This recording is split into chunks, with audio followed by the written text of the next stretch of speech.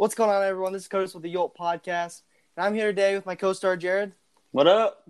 Yeah, I forgot a Would You Rather today, so let's see. Let me see if I can think of one off my head.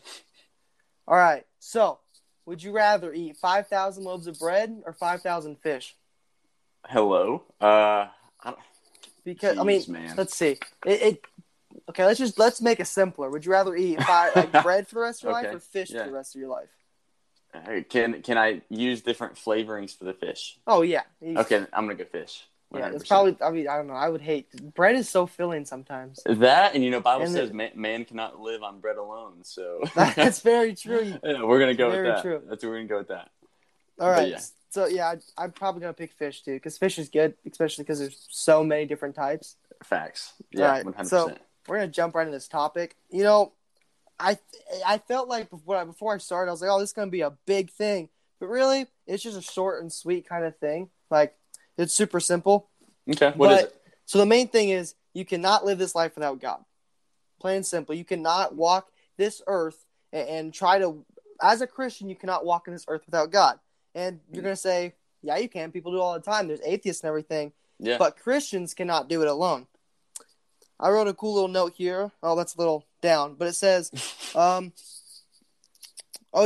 So, Christians cannot live this life without God.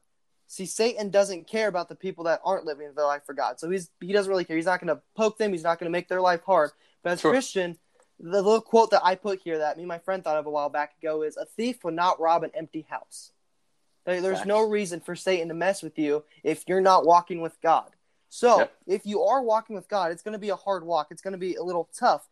But with God, if you have God, you will fight those temptations. It'll make stuff so much easier. I kind of go and talk about the flesh here in a second, but speaking of the temptation, Jesus himself, when he got done being tempted, he even needed the angels to help him. Mm-hmm. So even the Son of God needed angels to help him after he got tempted. Absolutely, yeah.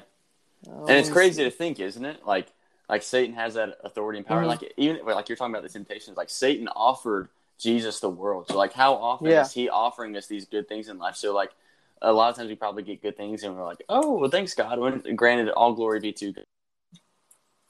It's from Satan. Like what if Satan's trying to lure us away? Yeah.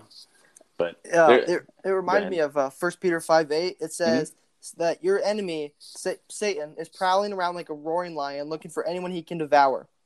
Yeah, absolutely. But then it also says, let me restart. But it also says that if you stay and resist him, let me just restart there. It says to stay firm in the faith and resist him. And there's only one way to actually do that. There's only one way to actually resist the devil, and that is with God. Because you can't do that by yourself. You can't face it. Like, I'm sorry, like this. No one's strong enough to face the devil by themselves. You need God to do that. Mm-hmm. Let's see. Completely agree. Oh, yeah. So I also wrote about it's easy to give into the flesh, too. Because in this world, what's the verse? So Romans 8:8. Those who live in the flesh cannot please God. See, the flesh, all it wants is sin. Like, it just wants sin, sin, and sin. It wants temporary fun things. But it says in Romans 8:8 that if you live in the flesh, you cannot please God because the flesh wants the opposite of what God wants. Okay, so let me ask you a question. Mm-hmm. Why do you think that is? Why do you think our flesh wants what God doesn't? Because I think the flesh is from Satan pretty much. Like, it wants to devour us. It wants us to knock our path off of God. Basically, a thief will not rob an empty house like that. If God has a plan for us. So if we're doing God's will, Satan's not going to like that. Satan doesn't want us doing God's will, so Satan's going to try to knock us off the path. Absolutely. Yeah, I mean, I think we just live in a fallen world, and so that fallen world has through generations, of course, has given us this what word I'm looking for? Rotten flesh, I guess I could say. Yeah. Because we're dead in our sin until, of course, Christ. We've normalized sin. Sin is completely normal in this generation. Oh, yeah. But keep going. All right. So, now, the main question is here. How do you fight flesh and how do you flee that kind of stuff? Well, Romans 8:6 says, for the mind of the flesh is death. But if you set the mind on the spirit, the mind is life and peace.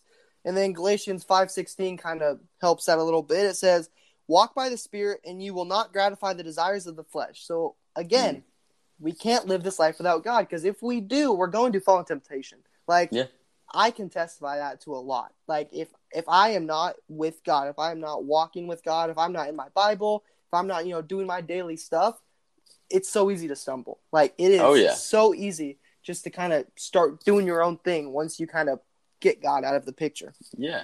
I mean, you go back to Jesus when he was facing temptation, like we keep talking about. Of course, Jesus refuted the temptation with Scripture.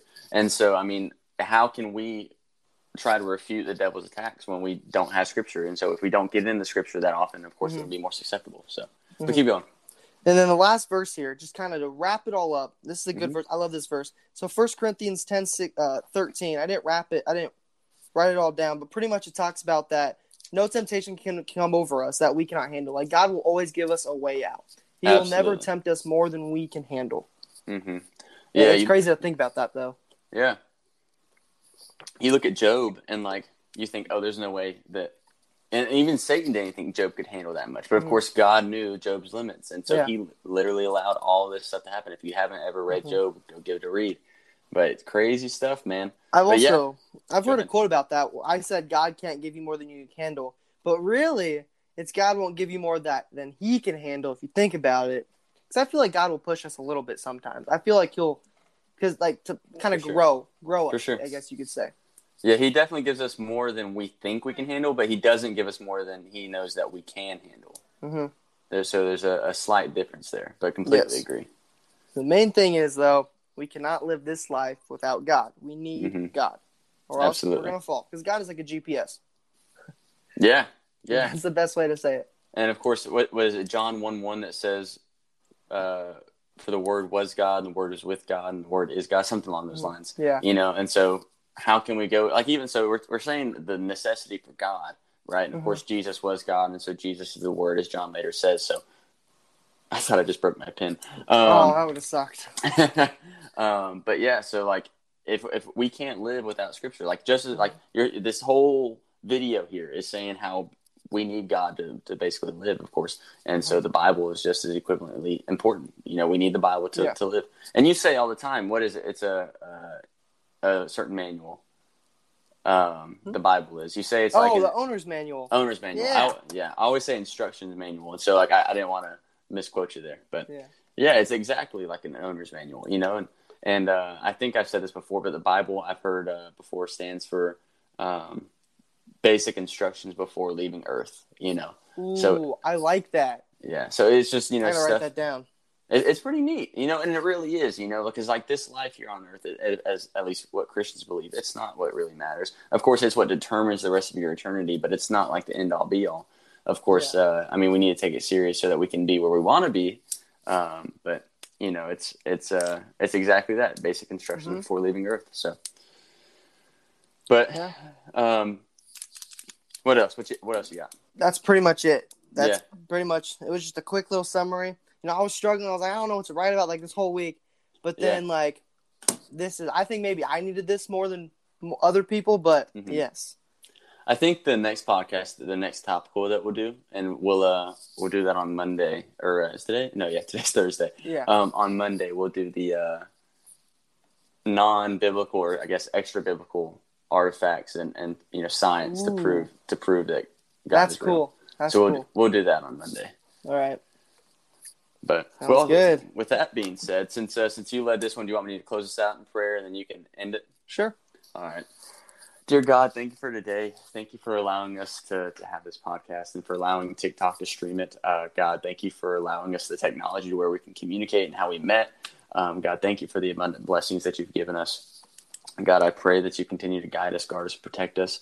God, I pray that you allow us to work your will in a positive way as best you seem fit. Continue to use us to grow your kingdom and allow this podcast or this TikTok to reach people that we've never reached before. And with all that being said, in Jesus' name, amen. Amen. And with that being said, everybody, hope you have a great day. Godspeed. Godspeed.